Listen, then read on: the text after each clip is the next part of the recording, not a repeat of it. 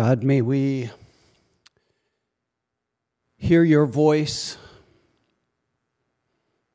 inviting us to your kingdom as ambassadors, as exiles, as voices of hope in this city and around the world. Amen. The tendency in a moment like this, when you watch something like that, is to, at least for me, as fast as we can, get to the good news. We want to get past the pain because what you saw was real and everything that you saw happened this year and is currently happening. And yet there's something inside of us that wants to move past the pain towards what is hopeful, towards the impact, towards some kind of good news. It's a human response to want to get away from what hurts. And yet, if we let a moment like this, if we don't move too fastly out of what we're feeling, we have an opportunity. We have an opportunity in a moment like this with what we just saw to let it move us, to let it inform us, to let it change us, to let it actually whisper to us and remind us, you're actually called to be in these situations. I believe that for this room specifically. While it's human to want to get away from pain, this room specifically right here is called to something different. We are a Christian university, but there are more than 6,000 universities in the United States that are training the very types of things that you're being trained for: education, social work, business, music, the arts, the sciences, even pastoring.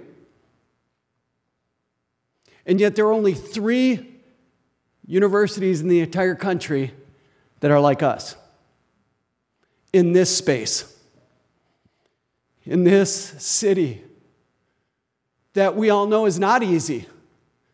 We are not on a campus with rolling grass hills and beautiful iron fences. We are strategically situated in the midst of space where there is unrest, where there aren't easy answers, where we can't retreat back to what is comfortable, to what is cozy. We don't get to retreat back to little sound bites on social media or one or another political ideology, but we are right here in this moment. And if we don't move too fast, if we don't hurry to Friday and hurry to the end of the semester and hurry to graduating and getting on to our cozy job in our idyllic community, but we take this moment, we say, what do we do with this space right here? You see, I think the hallmark of a North Central student is that when everybody is retreating to comfortable and cozy, to what they know, to their echo chambers, that a student of North Central now and in the future will head towards pain. They won't retreat.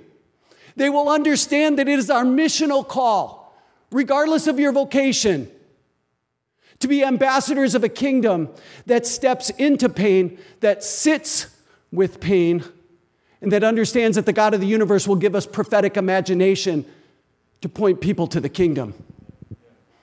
I believe that that's what this space is about right here in this moment, in this chapel, in this university, in this city.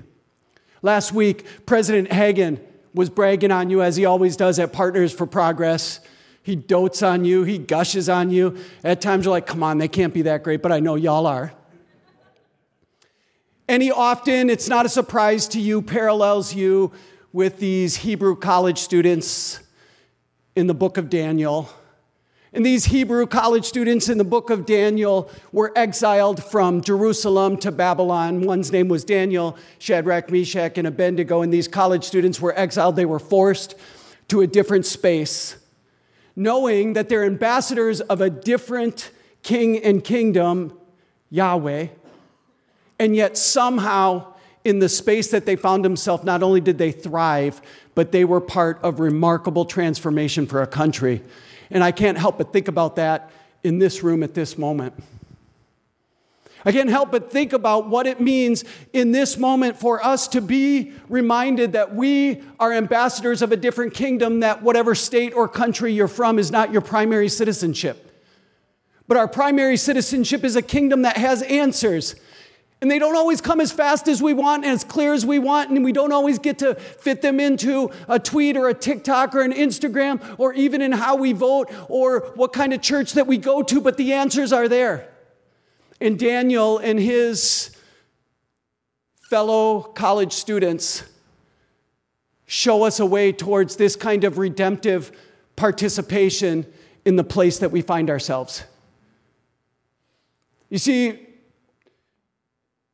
make no mistake, they didn't necessarily love or even feel called to Babylon. When I was a student here far too many years ago, I thought being a part of this city or wanting to minister or be a part of any kind of change meant you felt called to a city. And for me, that meant, I had to somehow maybe be called to urban ministry, which was a major. Man, that's not at all what the kingdom is about.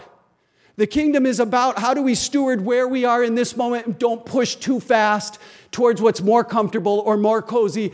But in this moment, understand that if we are redemptive participants as students, that God will equip us wherever we go next to be the kind of people that aren't afraid, that aren't always looking for cozy and cush. And some of you, you're going to get great jobs. You're going to get jobs and you're going to get paid a lot of money. I'm going to come after you and ask you to donate to venture.org.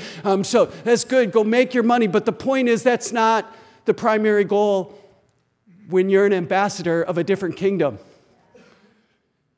There's this verse, First Chronicles 12:32, talking about these people of Issachar.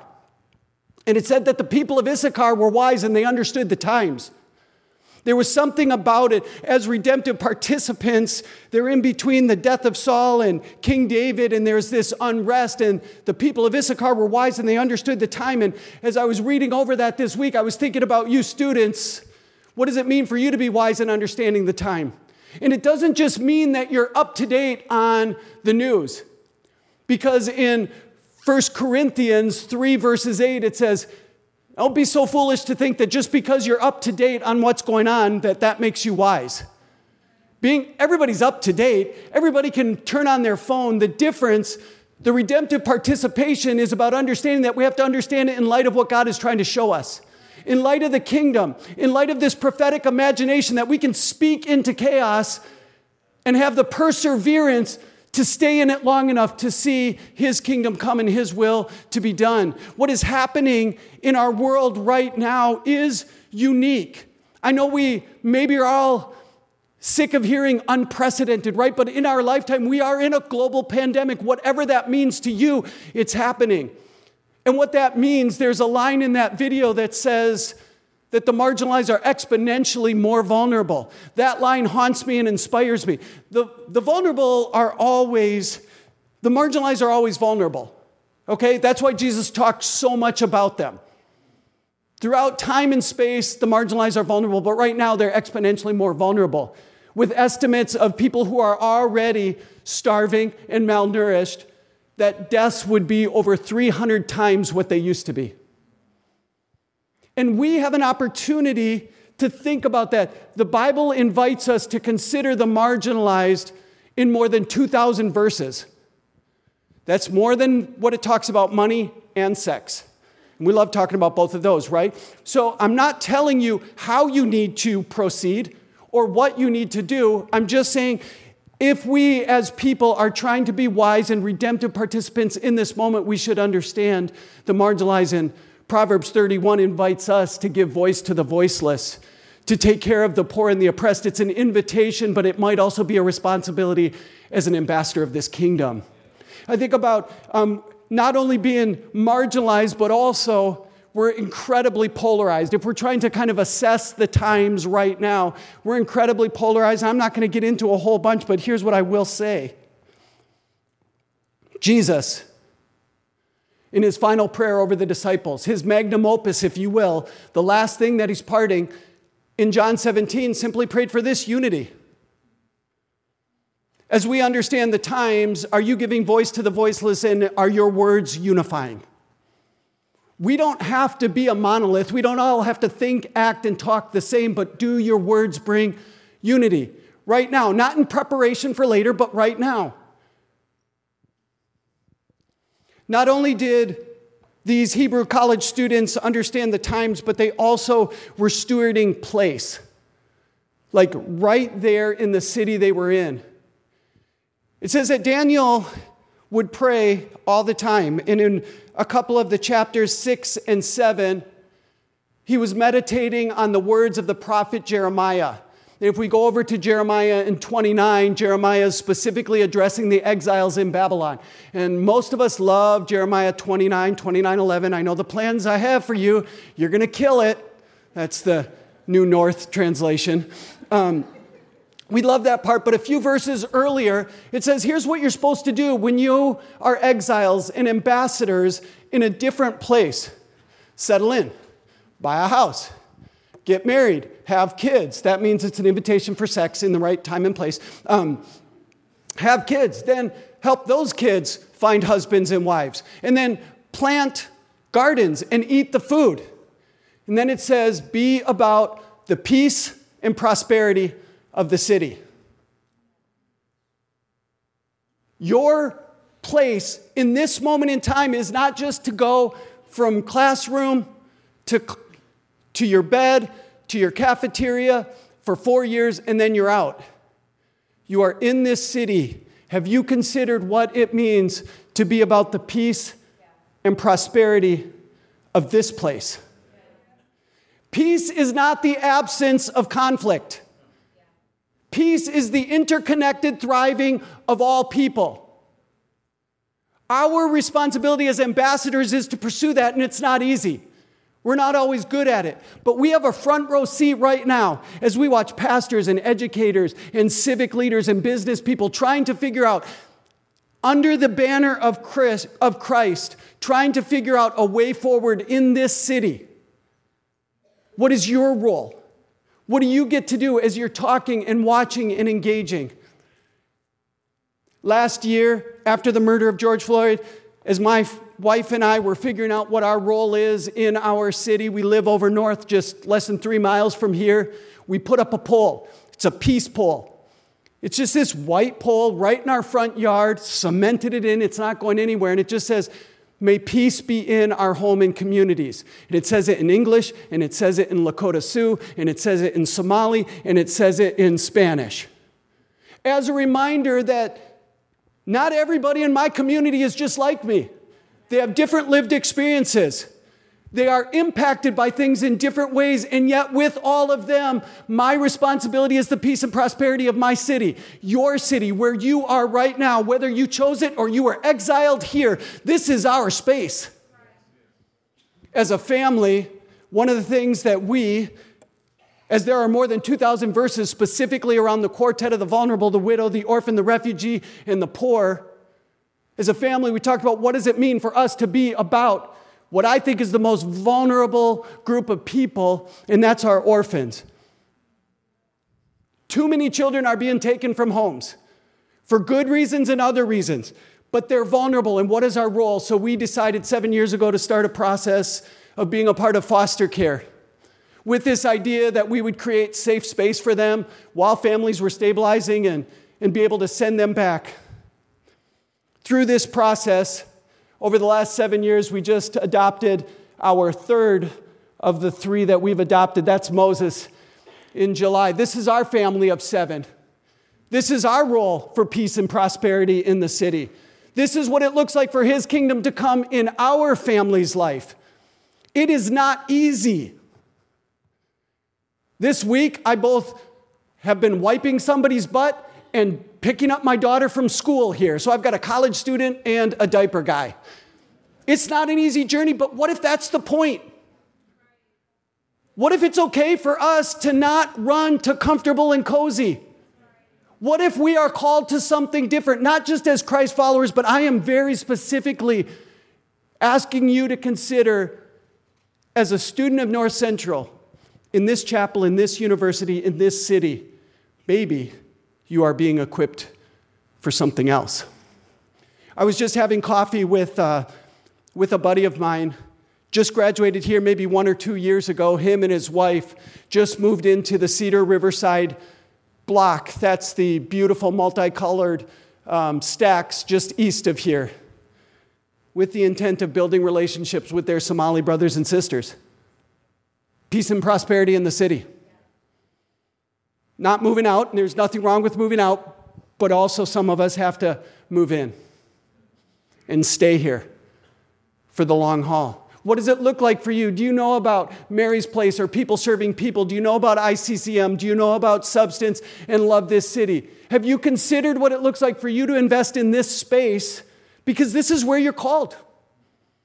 You don't actually have to love this city. You don't even have to love this university, although over time, you'll understand that this is one of the best spaces on the planet. But what we do have to do is steward where we are at. And when we do, when we steward the times, when we steward our place, when we understand that we are called to redemptive participation in the kingdom where we are at, then we have an opportunity to take our shot. It was right up there that 3 students during a chapel like this heard about a need. It was painful. And they decided they were going to respond to that need. They didn't just feel deeply and head to the cafeteria. No judgment on those of you who head to the cafeteria after this. But they sat in it for a little bit because God's Spirit was doing something, inviting them into it a little bit longer. They decided they're going to bike across the country, raise money for this particular program. That turned into the organization that I represent now called Venture. The stories in the video that you saw are all stories that we address every single day.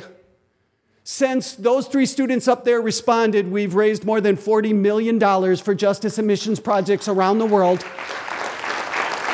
Every single day, we feed more than 15,800 refugees. Last year, we provided safety and rescue for 728 girls. We not only invest in the immediate, but long-term, we invested in 800 farmers. And last year alone, we planted 181 brand new churches. And the point of it is not, yay, Venture, it's this place is important. This moment is important. You are called to be redemptive participants. You are not called to go back to your cozy, comfortable echo chamber, but to take this space in this moment. It really is an invitation. It's not a judgment. It's not even a challenge. It's a reminder that the kingdom is big and beautiful, and maybe we're called to something a little bit different. As JT comes up, we'll go back to Daniel. And one of the things that Daniel did, not only did he steward time and space, but he also stewarded his soul.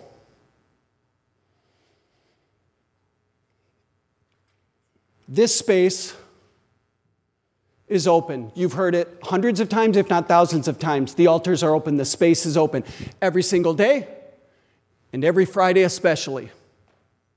Daniel literally was part of changing an entire nation. And it started with stewarding this space. I'm going to be honest. I maybe called you up 1 minute too soon, but I'm glad you're here. I'm going to be honest. I'm not great at carving out time for this. As a student, it was hard. I always felt like I had to wait for the Holy Spirit to urge me to come up on my knees, urge me to not go to lunch right away, urge me to not hang out with my friends, urge me.